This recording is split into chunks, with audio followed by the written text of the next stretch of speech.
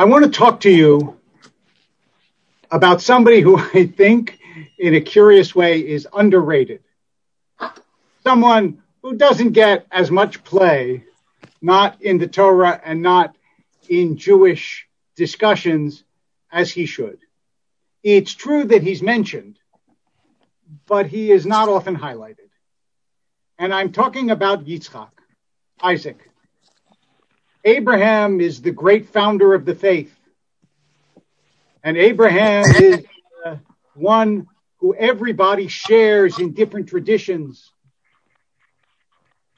And Jacob wrestles with the angel. Jacob has the 12 tribes. Jacob becomes literally Israel. He gives his name to the Jewish people. But what is Yitzchak? What is Isaac? The two major events in Isaac's life, the things that we know best, these are things where Isaac is acted upon, not where Isaac acts. So first is the Akedah, the binding of Isaac. And the second is the stealing of the birthright that we read about this morning. In both of those instances, Isaac is not the active partner, but the passive partner. He doesn't do anything. It is done to him. And so he seems a little bit like what my grandmother would call a nebbish. Not so much a powerful figure. In fact, I remember my father saying many years ago that Isaac was similar to a man named Abraham Mendelssohn. Abraham Mendelssohn was a successful banker, but his father was the philosopher Moses Mendelssohn, and his son was the composer Felix Mendelssohn. So he said, the first half of my life, I was the son of my father, and the second half of my life, I was known as the father of my son. And Isaac is a little bit like that. He's got Abraham on one side and Jacob on the other. But I want to, in a couple minutes, make the case for Isaac, because there is something that Isaac has different from what I talked about last week, that is crucial for human beings, that is particularly his gift, and that we should remember. Here are some things about Isaac that we know. We read in this week's portion, what does Isaac do with his life? He redigs the wells that his father Abraham had dug. The wells were there. The Philistines, out of spite, stopped them up. And what does Isaac do? He goes back and he redigs the same wells. That's one thing we know about Isaac.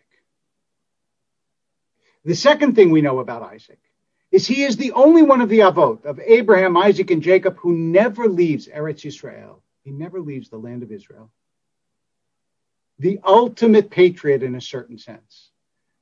Remember, Abraham goes down to Egypt, and Abraham, of course, is born outside the land, and Jacob also leaves home, and Jacob also goes to Egypt, but not Isaac. Isaac stays in the land.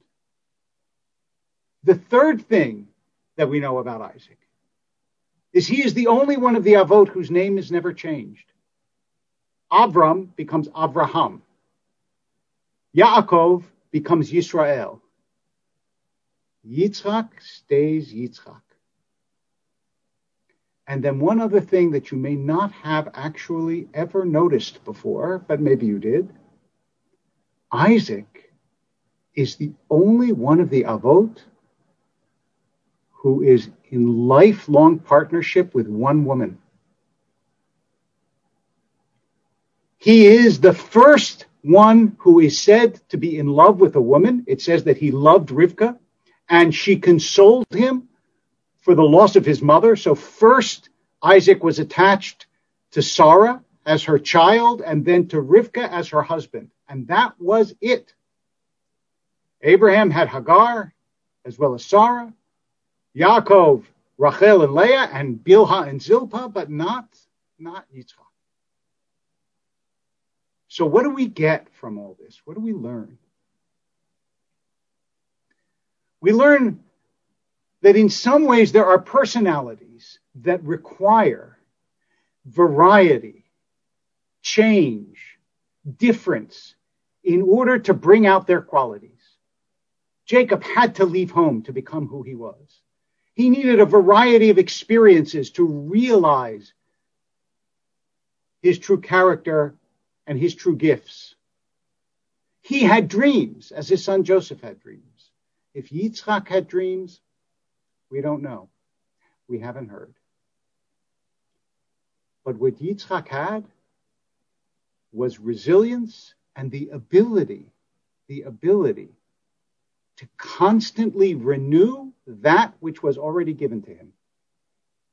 Abraham gave him wells. They were filled in. He dug them anew.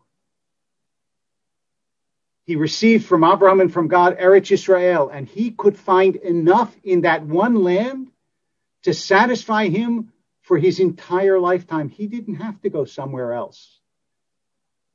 He reminds me of the great naturalist John Burroughs, who once wrote, "If you want to see something new, take the same walk you took yesterday." That was Isaac. Isaac constantly found new. He was married to one woman because he constantly renewed their love. He didn't need to find someone else. He had the ability to go back inside himself and back to those whom he loved and to the place that he loved and to be who he was. He didn't have to change his name. He could find everything there was in Yitzchak. He was the preserver of tradition. He didn't have to create. He took what was given to him and he appreciated and renewed and deepened it and handed it on to Yaakov. These quiet qualities are the qualities we sometimes don't appreciate. He handled the fact that his children and even his wife played a trick on him. But he pulled himself together and blessed Esav as well. He handled the fact that his father brought him up to the mountain. We don't know what Yitzchak's reactions were, and there are all sorts of speculations and all sorts of ideas, but one thing that we do know is despite that, he raised his own family and sent Yaakov out into the world to be a success. This takes enormous strength, enormous courage, tremendous resilience. Yitzchak, after all, is named laughter. And maybe there is something funny about watching the world go around and spin and watching everybody go crazy and just sitting where you are and knowing there is enough here for a lifetime.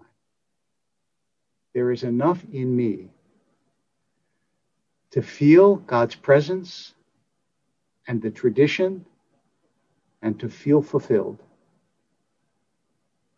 So for all of us who have endless opportunities, who, when this time is over, I'm sure will travel again and we'll meet lots of people and we'll constantly speak about how we are renewed by all the variety of things we have.